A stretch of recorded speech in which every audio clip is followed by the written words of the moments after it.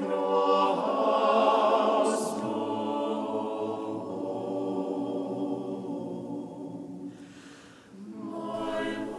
welcome back to Oro Valley Catholic. This is Father John Arnold. The second reading for this Sunday's Masses on the 21st Sunday in Ordinary Time comes from Romans chapter 11.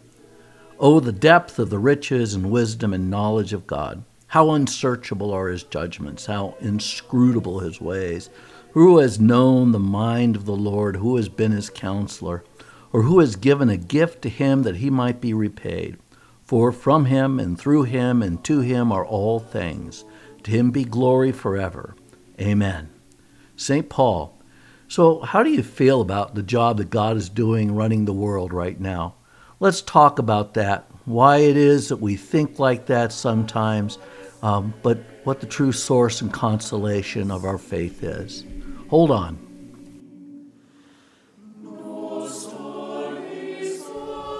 When did authority become such a dirty word?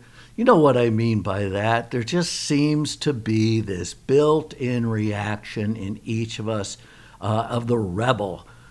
Just don't trust authority.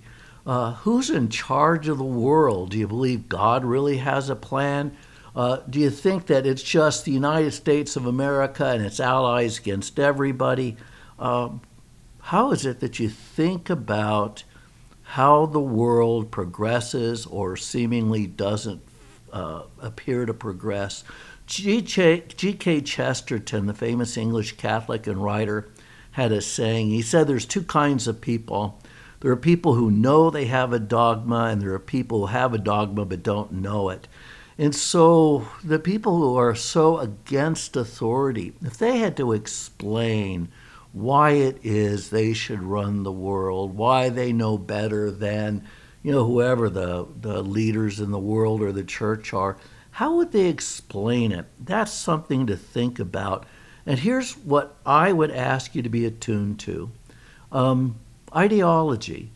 Ideology has a long history on our planet. It actually goes back to the time of the French Revolution, and there was a philosopher named de Tracy there, and he thought ideology was the science of studying politics and society. So we think of it as sociology and political theory, which are still come to us in our universities, but are really rooted in the Enlightenment understanding that you can actually study human behavior and come up with these ways of understanding that help you to predict and control and direct. So how's that working for us? About 100 years later, not quite, Karl Marx and Friedrich Engels wrote a book.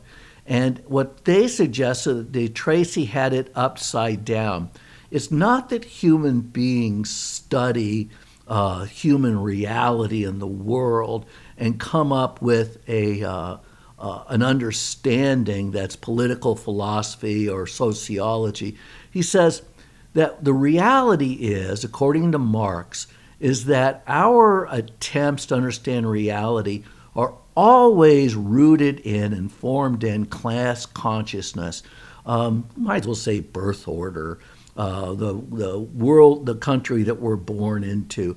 Because the tendency in all human beings, according to Karl Marx, is to justify the world that they live in according to the rules that they understand. There's something important in that, but it was later qualified by other socialist and communist thinkers. A man named Gracian, I think his name was, or Gracian with an M. He said that ultimately all attempts at political philosophy are always about power, where Marx would say that the material dialectic, the reality like evolution in human behavior, actually forms how we think and directs us. So we're not really responsible for our own thoughts. It's like Carl Jung's archetype. These kinds of underlying historical and material forces form us. Gracian says if you get it down to its basics, it's just about power. that people have power trying to justify power, and so they come up with a theory that justifies power. Where this took on big legs was in the wake of the Second World War. I don't know if you're the generation to remember that one of the reasons that the West, Western Europe, blamed the Germans for Nazism was the idea that Germany was dominated by the Prussians, was a very authoritarian society, and people got used to just doing what they were told. So if they were told, apparently, to go and live a free life or you love your neighbor, they would do that. If they were told that they were supposed to hate and persecute Jews and other people, they would do that. But the idea is that they didn't think for themselves. And now what we're all called to do is to think for ourselves. That's called the Frankfurt School, and it comes to us most recently in critical race theory, which proposes that everything that is proposed by our society is really just an act of power, and it needs to be evaluated. Of course, critical race theory is therefore just an act of power, no more rooted in truth than any of the democratic liberalism according to its ideas of Jefferson or Adams or any of those has-beens. Hannah Arendt called it, which is like a third idea about ideology. If De Tracy thought it was the study of sociology and politics, Marx thought that it was the product of class consciousness and social relationships that were simply the echo of power relationships. Hannah Arendt said that the key, she was a survivor of the Nazis. She'd actually been apparently a lover of Martin Heidegger, who was a prominent Nazi philosopher. But she kind of turned on it all, and she said what she thought the ideology was that it was an attempt to understand everything about humanity according to a theory proposed by whoever the ideologue is. And that the tendency was, when you proposed a theory, whether it was progressivism or leftism or conservatism or Nazism or socialism or communism or just put in whatever the ism is, that the tendency of the ideology was that it understood everything in this world term. It would deliver, if you understood it on its own terms, that it proposed to tell you how it is that you could make your way through the world and care for yourself on your own terms, and as a result disregarded any evidence that didn't agree with the idea. Because ideology, at least the understanding of the word, is the study of ideas. So there's three different ideas about ideas: that it's something you can discover truth with in the world that you live in, or it's something that the world gives you because you're born in Tucson, Arizona in 1956. Dwight Eisenhower is the president, and you're raised a Catholic, and this will decide completely how you think, which obviously isn't so, according to all the kids that were brought up with me and had the same or similar backgrounds. Or Hannah Arendt, which really isn't so much an idea about ideas, but it's the problem of ideas. That when you have a way of understanding everything, then you disregard any contrary evidence. And so I think I've talked before about why religion is not an ideology. The Catholic faith, the rewards for the Catholic faith are not in this world. Jesus is crucified. We revere martyrs. Unless you think being horribly tortured to death in Nazi death camps like Father Kolbe, St. Maximilian Kolbe, that's his earthly reward, that he's starved to death and then apparently shot to put him out of his misery, or just to free the cell up for the next group of people to be tortured. Kolbe didn't die because he thought standing up for that man in the death camp was going to make him rich or happy or anything else. The whole idea of his celibate Franciscan life was that fulfillment is not in this world. So, boy, is that an ideology? And the answer is no, because no matter what happens in this world, with all the disappointments you have, it just says every life is an unfinished symphony. God has something more for us. And so when Jesus talks about authority that is not of this world, which is what the readings are about this Sunday, we ought to pay attention so we understand the unique claim to authority that the Catholic Church makes, especially in the See of Peter. So let's talk about the first reading for this 21st Sunday and the Gospel.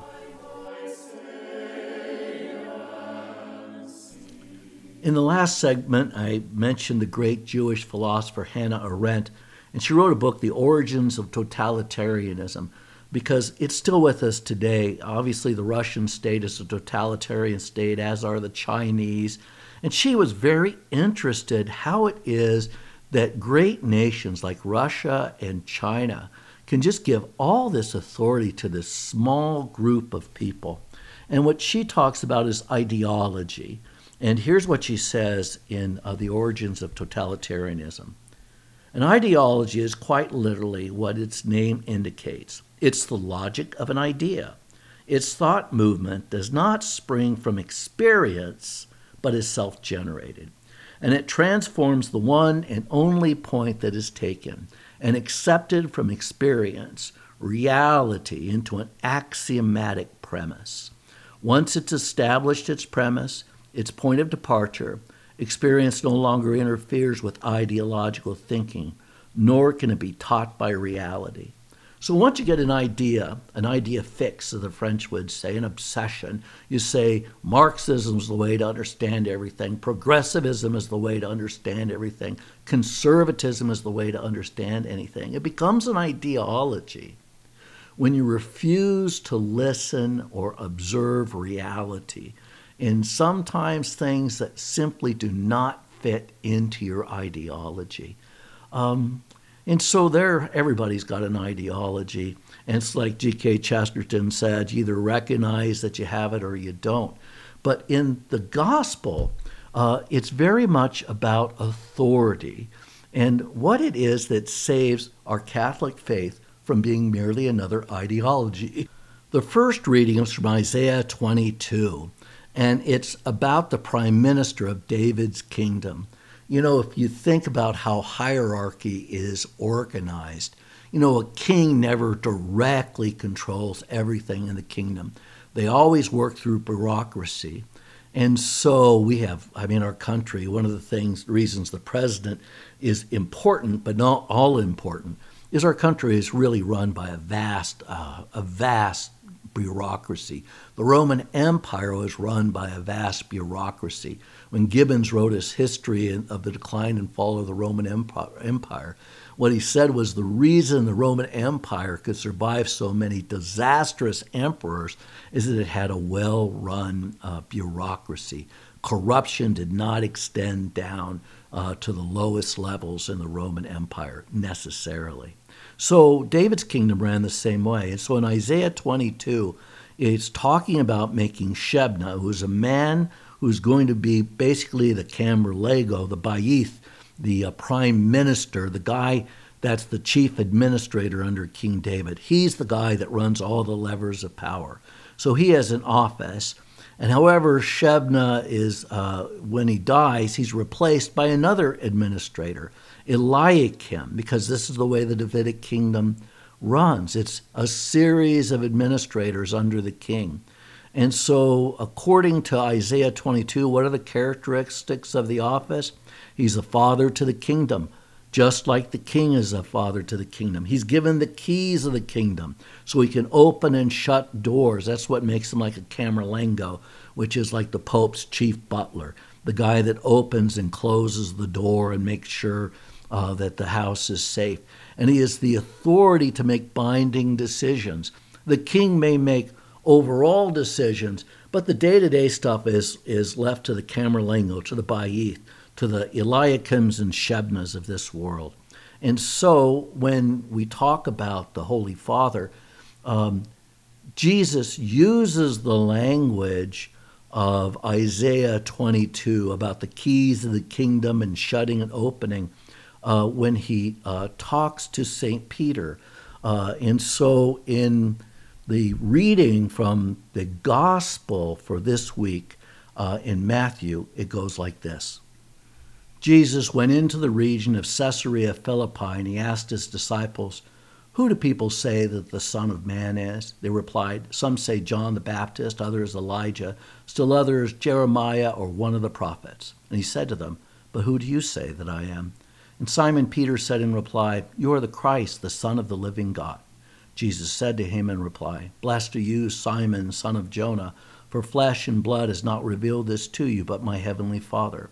And so I say to you, you are Peter, and upon this rock I will build my church, and the gates of the netherworld shall not prevail against it. I will give you the keys to the kingdom of heaven. Whatever you bind on earth shall be bound in heaven, and whatever you loose on earth shall be loosed in heaven." Then he strictly ordered his disciples to tell no one that he was the Christ. And so, doesn't that sound like Isaiah 22 about the keys of the kingdom opening and shutting? And it's how the Messiah, the Davidic Messiah, Jesus, thinks of the role of Peter, that he kind of is the person, he is the person that basically makes the day-to-day decisions in the church. Overall direction is the king. And so how does this story unfold? First, there's confusion. Jesus says, "Who do men say the Son of Man is?" And the guys all look at each other because, he's Elijah, he's John the Baptist, come back from the dead, he's one of the prophets. But Simon Peter, the rock, says, "No, you're the Christ, the Christos, the Son of the living God." Because his name is Simon. Jesus gives him the name of Peter, which is Petros, or Petros, rock. And it's the translation of an Aramaic word. It's a Greek word, a translation of an Aramaic word, Kephas, which means rock. So it's basically that he's rock. And so what he's responding to in Peter is that Peter has understood who he is, but not through flesh and blood. That is, not just through sensory experience, what you can see, what you can hear, what you can smell, what you can touch, what you can taste. That it is a revelation to him, an insight to him that comes from the Holy Spirit. And so, because that revelation is something Peter will safeguard, he becomes the foundation of the church. "You are a rock, and upon this rock I will build my church, and the gates of the netherworld," that is the underworld, the hellish world, "will not prevail against it," where people are buried into the netherworld. And so it's also about the idea that the church will prevail. If not in this world, it'll prevail over death, the netherworld. Why the church is not an ideology. We have bishops, we have popes that have ideas about how countries should get along, but that is not what what Jesus is talking about to Peter. There's different kinds of authority in the church. The Holy Father is infallible when he pronounces, based on the See of Peter, and after consultation with the bishops, what Catholic faith is and what Catholic morals are. That is what infallibility is. He's owed respect, and really there's two levels of it, but I don't want to get into it in this podcast. The kind of respect that he's owed when he makes a statement that's not infallible. So he talks about climate change. I mean, obviously he's a guy who cares, and he widely consults, and he believes he understands the truth, and it should be revealed or received with respect. Are all Catholics respectful of the Pope? Well, mostly no, because I shouldn't say mostly no, that's probably not true. But the ones that you can tell are the ideologues that tell you how much they love the Pope, except when they don't agree with him, in which case he's the spawn of Satan or something. God only knows, because people are really hard on this particular Pope. But John Paul and Benedict and Paul VI especially had huge opposition. Paul VI almost caused a schism with Humanae Vitae. I mean, he had major intellectuals write public statements about why he didn't know what he was talking about. Oh, but he did know what he was talking about. Sex is not a simple thing, and we shouldn't take it for granted. So what I'd say is when you're fighting with Pope Francis, think of the track record of Paul VI, John Paul the 23rd, and Benedict the 16th. Don't disrespect the Pope.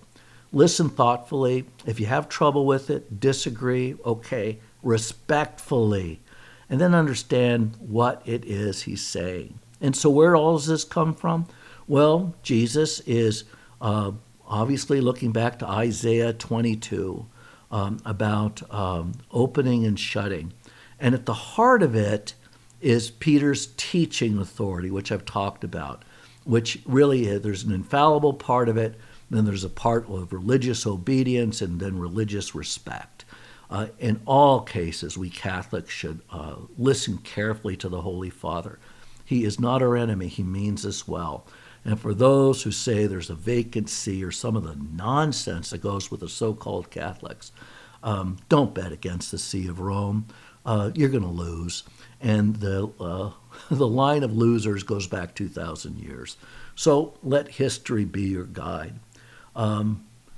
St. Irenaeus in his book, Against the Heresies, is one of the first people that really puts together the heart of the Catholic ethos. And he bases it on scripture, tradition, and authority. And this is an easy one to remember, Against the Heresies, Book 3, Chapter 3, Verse 3, I think is the way that you would cite it. At least that's how I remember it. Here's what he says. Because he's fighting with the Gnostics, all of whom, like some of our very critical Catholics, disagree with the Pope. And they have their own version of what Catholicism should be, which they're very sincere about, but obviously are sincerely wrong. And so what Irenaeus points out is the teaching authority and the line of popes that go right back to St. Peter. So this is the root of our understanding of the apostolic authority. And it's written about the middle of the 2nd century. So it's maybe a generation or two after the death of St. John. The very great, the very ancient, and universally known church, founded and organized at Rome by the two most glorious apostles, Peter and Paul, as also the faith preached to men, come down to our time by means of the succession of the bishops. For it is a matter of necessity that every church should agree with his church on account of its preeminent authority, that is, the faithful everywhere. The blessed apostles then have founded and built up the church, committed into the hands of Linus the office of the episcopate.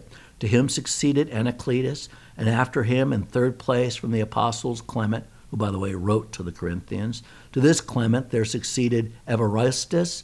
Alexander followed Evaristus, then sixth from the apostles. Sixtus was appointed after him. Telephorus, who was gloriously martyred, then Hyginus, and after him Pius, and after him Anicetus.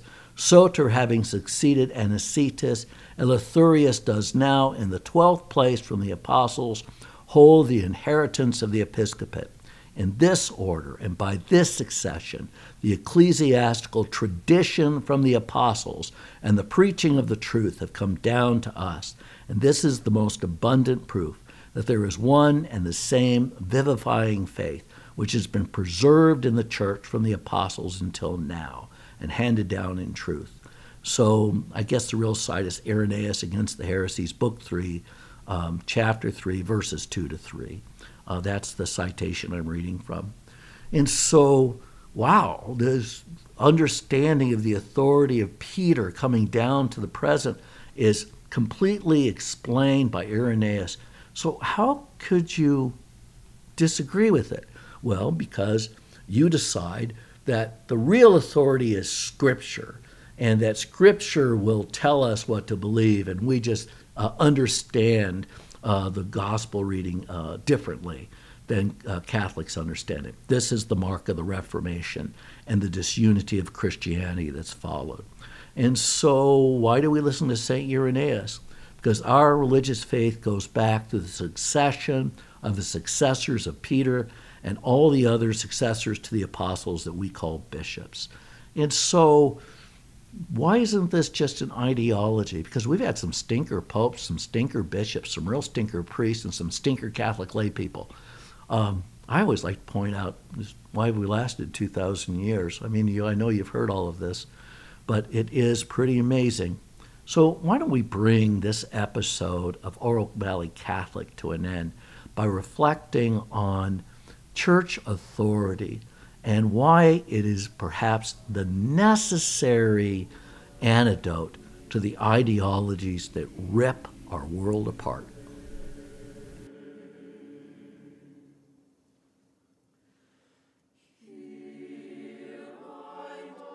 I began this episode of Oro Valley Catholic by reading from Paul's letter to the Romans, chapter 11. You know, it's about, the depth of the riches and the wisdom and the knowledge of God. Paul is a Pharisee, and he's quoting from the Old Testament. God's wisdom is Jesus. And here's how the Old Testament talks about God's wisdom. And this is from Isaiah 40. Who has measured the waters in the hollow of his hand, and marked off the heavens with a span, enclosed the dust of the earth in a measure, and weighed the mountains in scales, and the hills in a balance? Who has directed the Spirit of the Lord, or as his counselor has instructed him? That's Isaiah 40. And so it's Isaiah looking at the deterioration of the Israel he lived in and calling it the wisdom of God. Not that he had a better plan or if the king had better advisors or a better political philosophy. That was not how Isaiah looked at it. He saw a bigger hand in all of it. The problem of ideology fundamentally is the idea that we've all inherited that we can perfect the world and perfect human beings. No is the answer to that. The problem of all ideology, and just think of whatever it is that you will admit to as your ideology, conservative, liberal, communist, whatever, and ask yourself what role human sin plays in any of it. Human sin and the understanding of the fallibility of the human being is a Christian insight based on the Jewish faith and human experience. It's what G.K. Chesterton would say, the one dogma of the church for which there is plenty of evidence. But, how do the various ideologies, political philosophies that you understand account for it? I would bet you would think that some, maybe not perfectly, but better than others.